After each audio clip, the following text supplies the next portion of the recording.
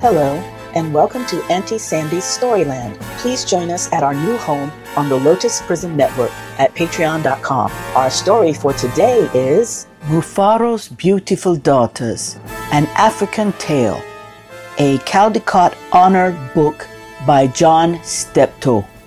A long time ago, in a certain place in Africa, a small village lay across a river and a half a day's journey from a city where a great king lived.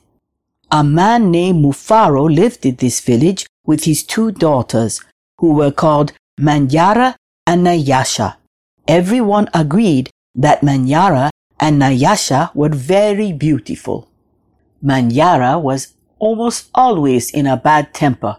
She teased her sister whenever their father's back was turned, and she had been heard to say, "Someday, Nyasha, I will be a queen, and you will be a servant in my household." "If that should come to pass," Nyasha responded, "I will be pleased to serve you. But why do you say such things? You are clever and strong and beautiful. Why are you so unhappy?" "Because everyone talks about how kind you are, and they praise everything you do," Manyara replied. "I am certain father loves you best, but when I am a queen, everyone will know that your silly kindness is only weakness." Nyasha was sad that Manyara felt this way, but she ignored her sister's words and went about her chores. Nyasha kept a small plot of land on which she grew millet, sunflowers, yams, and vegetables. She always sang as she worked, and some said it was her singing that made her crops more bountiful than anyone else's. One day, Nyasha noticed a small garden snake resting beneath a yam vine. "Good day, little Nyoka," she called to him. "You are welcome here. You will keep away any creatures who might spoil my vegetables." She bent forward and gave the little snake a loving pat on the head, and then returned to her work. From that day on, Nyoka was always at Nyasha's side when she tended her garden. It was said that she sang all the more sweetly when he was there. Mufaro knew nothing of how Manyara treated Nyasha. Nyasha was too considerate of her father's feelings to complain, and Manyara was always careful to behave herself when Mufaro was around. Early one morning, a messenger from the city arrived. The great king wanted a wife. "The most worthy and beautiful daughters in the land are invited to appear before the king, and he will choose one to become queen," the messenger proclaimed. Mufaro called Manyara and Nyasha to him. "It would be a great honor to have one of you chosen," he said. "Prepare yourselves to journey to the city. I will call together all our friends to make a wedding party. We will leave tomorrow as the sun rises." "But my father," Manyara said sweetly, "it would be painful for either of us to leave you, even to be wife to the king. I know Nyasha would grieve to death if she were parted from you.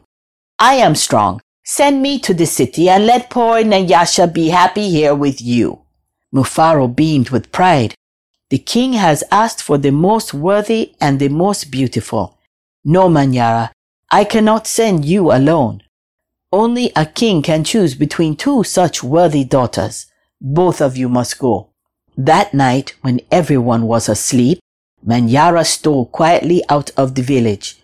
She had never been in the forest at night before, and she was frightened, but her greed to become the first to appear before the king drove her on.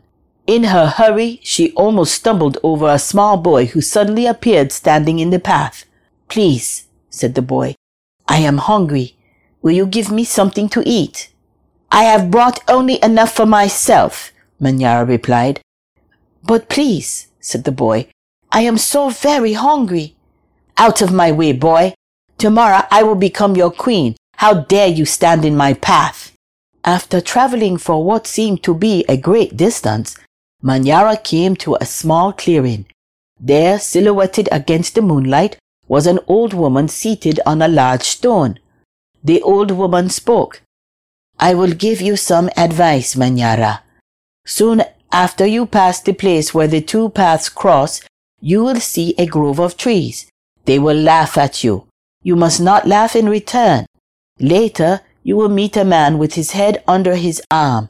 You must be polite to him. How do you know my name? How dare you advise your future queen? Stand aside, you ugly old woman, Manyara scolded, and then rushed on her way without looking back. Just as the old woman had foretold, Manyara came to a grove of trees, and they did seem to be laughing at her. I must be calm, Manyara thought. I will not be frightened. She looked up at the trees and laughed out loud. I laugh at you, trees, she shouted, and she hurried on. It was not yet dawn when Manyara heard the sound of rushing water. The river must be up ahead, she thought. The great city is just on the other side. But there on the rise, she saw a man with his head tucked under his arm. Manyara ran past him without speaking. A queen acknowledges only those who please her, she said to herself. I will be queen. I will be queen, she chanted as she hurried on toward the city. Nyasha woke at the first light of dawn.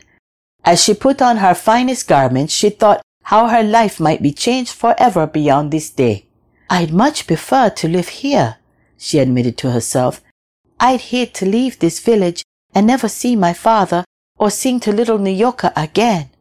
Her thoughts were interrupted by loud shouts and a commotion from the wedding party assembled outside. Manyara was missing. Everyone bustled about, searching and calling for her.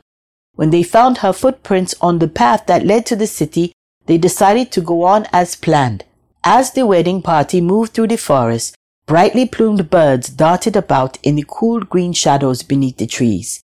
Though anxious about her sister, Nyasha soon filled with excitement about all there was to see. They were deep in the forest when she saw the small boy standing by the side of the path. You must be hungry, she said, and handed him a yam she had brought for her lunch. The boy smiled and disappeared as quietly as he had come. Later, as they were approaching the place where the two paths crossed, the old woman appeared and silently pointed the way to the city. Nyasha thanked her and gave her a small pouch filled with sunflower seeds. The sun was high in the sky when the party came to the grove of towering trees.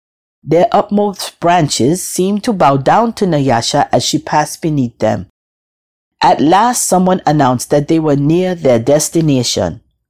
Nyasha ran ahead and topped the rise before the others could catch up with her. She stood transfixed at her first sight of the city. Oh, my father, she called. A great spirit must stand guard here. Just look at what lies before us.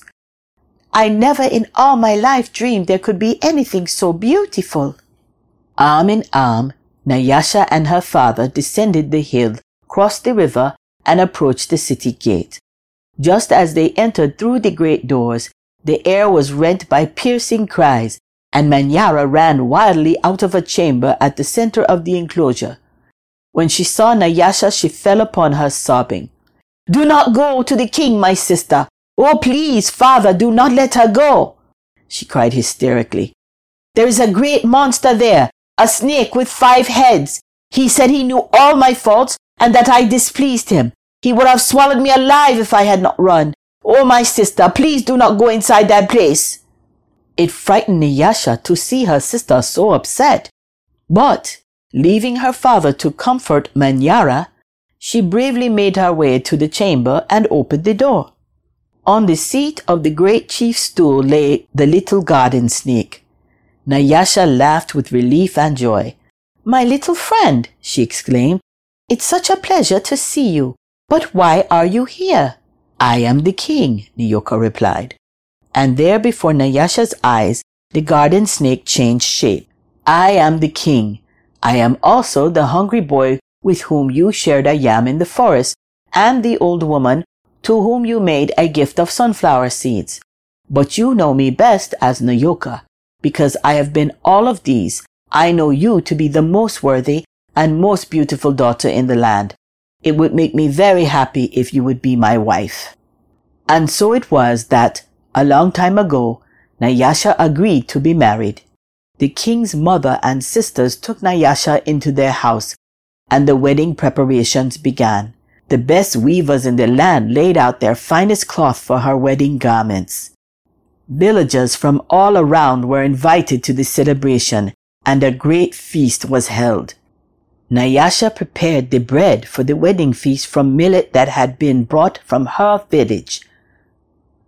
Mufaro proclaimed to all who would hear him that he was the happiest father in all the land, for he was blessed with 2 beautiful and worthy daughters, Nyasha the queen, and Manyara a servant in the queen's household. That is the end of our story for today. Thank you so much for tuning in. Join our exclusive Storyland membership on the Lotus Prism Network to get special appreciation bonuses and rewards as a valued member of our listener team. To join our membership, go to patreon.com/the Lotus Prism Network. For those who like the book we read today and would like to purchase it, please click the link in the description. Follow our Facebook page so you can find us on all your favorite social media and share with your family and friends. Thank you for your support. We'll see you next time on Auntie Sandy's Storyland.